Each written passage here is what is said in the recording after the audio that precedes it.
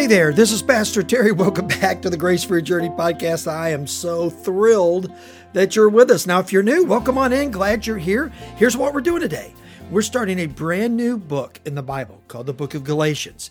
And we're going to be doing our podcast over the next several weeks about the Book of Galatians. Now, in order to do that, in order for it to make sense, we have to today look at the context of the book. We got to look at a little history.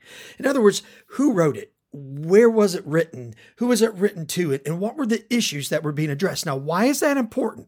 That's important is because when we get into the text, the chapters and the verses, right, we're going to hear some things that come up, particularly in Galatians, that we're not going to be naturally familiar with. So we're going to have to know some history as to what was going on in the church and why it was so bad. And there was some bad stuff going on here, and why it was so bad that Paul had to address it. So it's important today that we look at the background. So let's talk about that. Who wrote the book? Well, it was the Apostle Paul. And most theologians are really clear on that Paul was absolutely the one who wrote the book. Now, how do we know that? By his style of grammar, sentence structure, and how he addresses issues.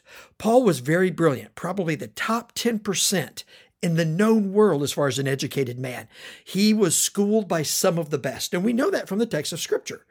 And so he was very bright. That means he was very precise and very clear with his criticisms, his encouragement, his instruction.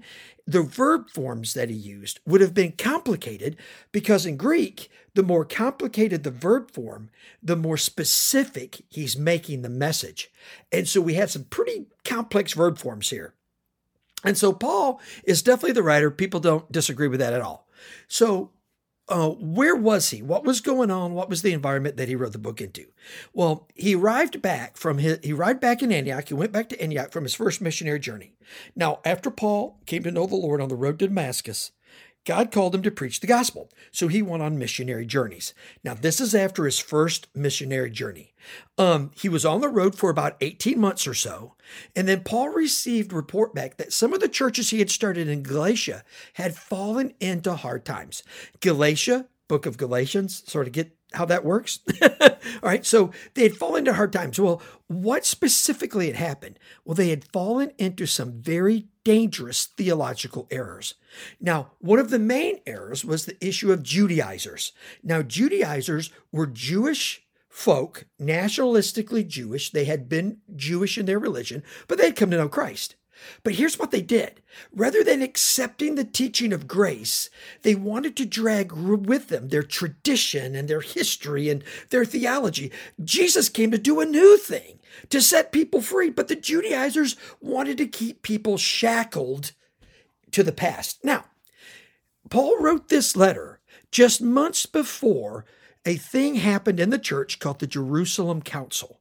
Now, the Jerusalem Council was the first gathering of the apostles and the leaders of various regions within the church after Jesus died and resurrected.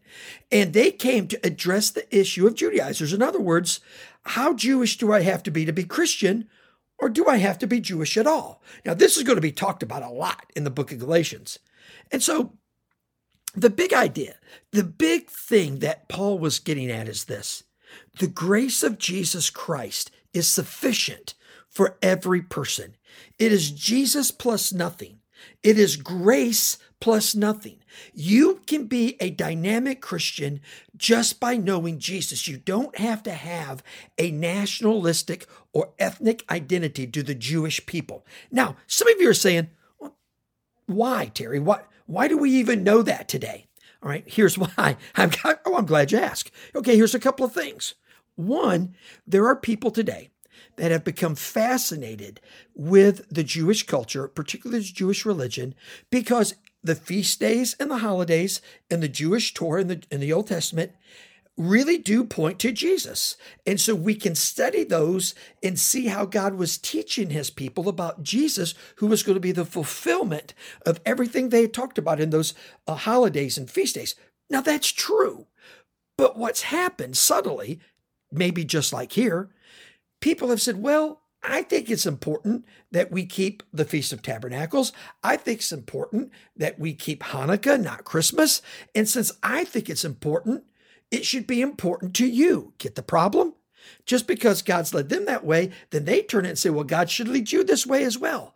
So in the modern church today, we have Judaizers, not people that learn from the past. I do that all the time when I preach. We ought to learn from the past, and we should learn from the past.